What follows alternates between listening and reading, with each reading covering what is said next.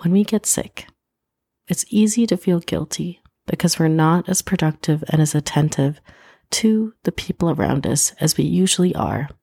However, getting sick is often a natural pause in our lives where we get to simply slow down and focus on our own mental and physical health amidst the chaos of life. This pause is often restorative and gives us new perspectives on what to be grateful for in life and how we should never take any moment we have for granted because anything can happen at any time.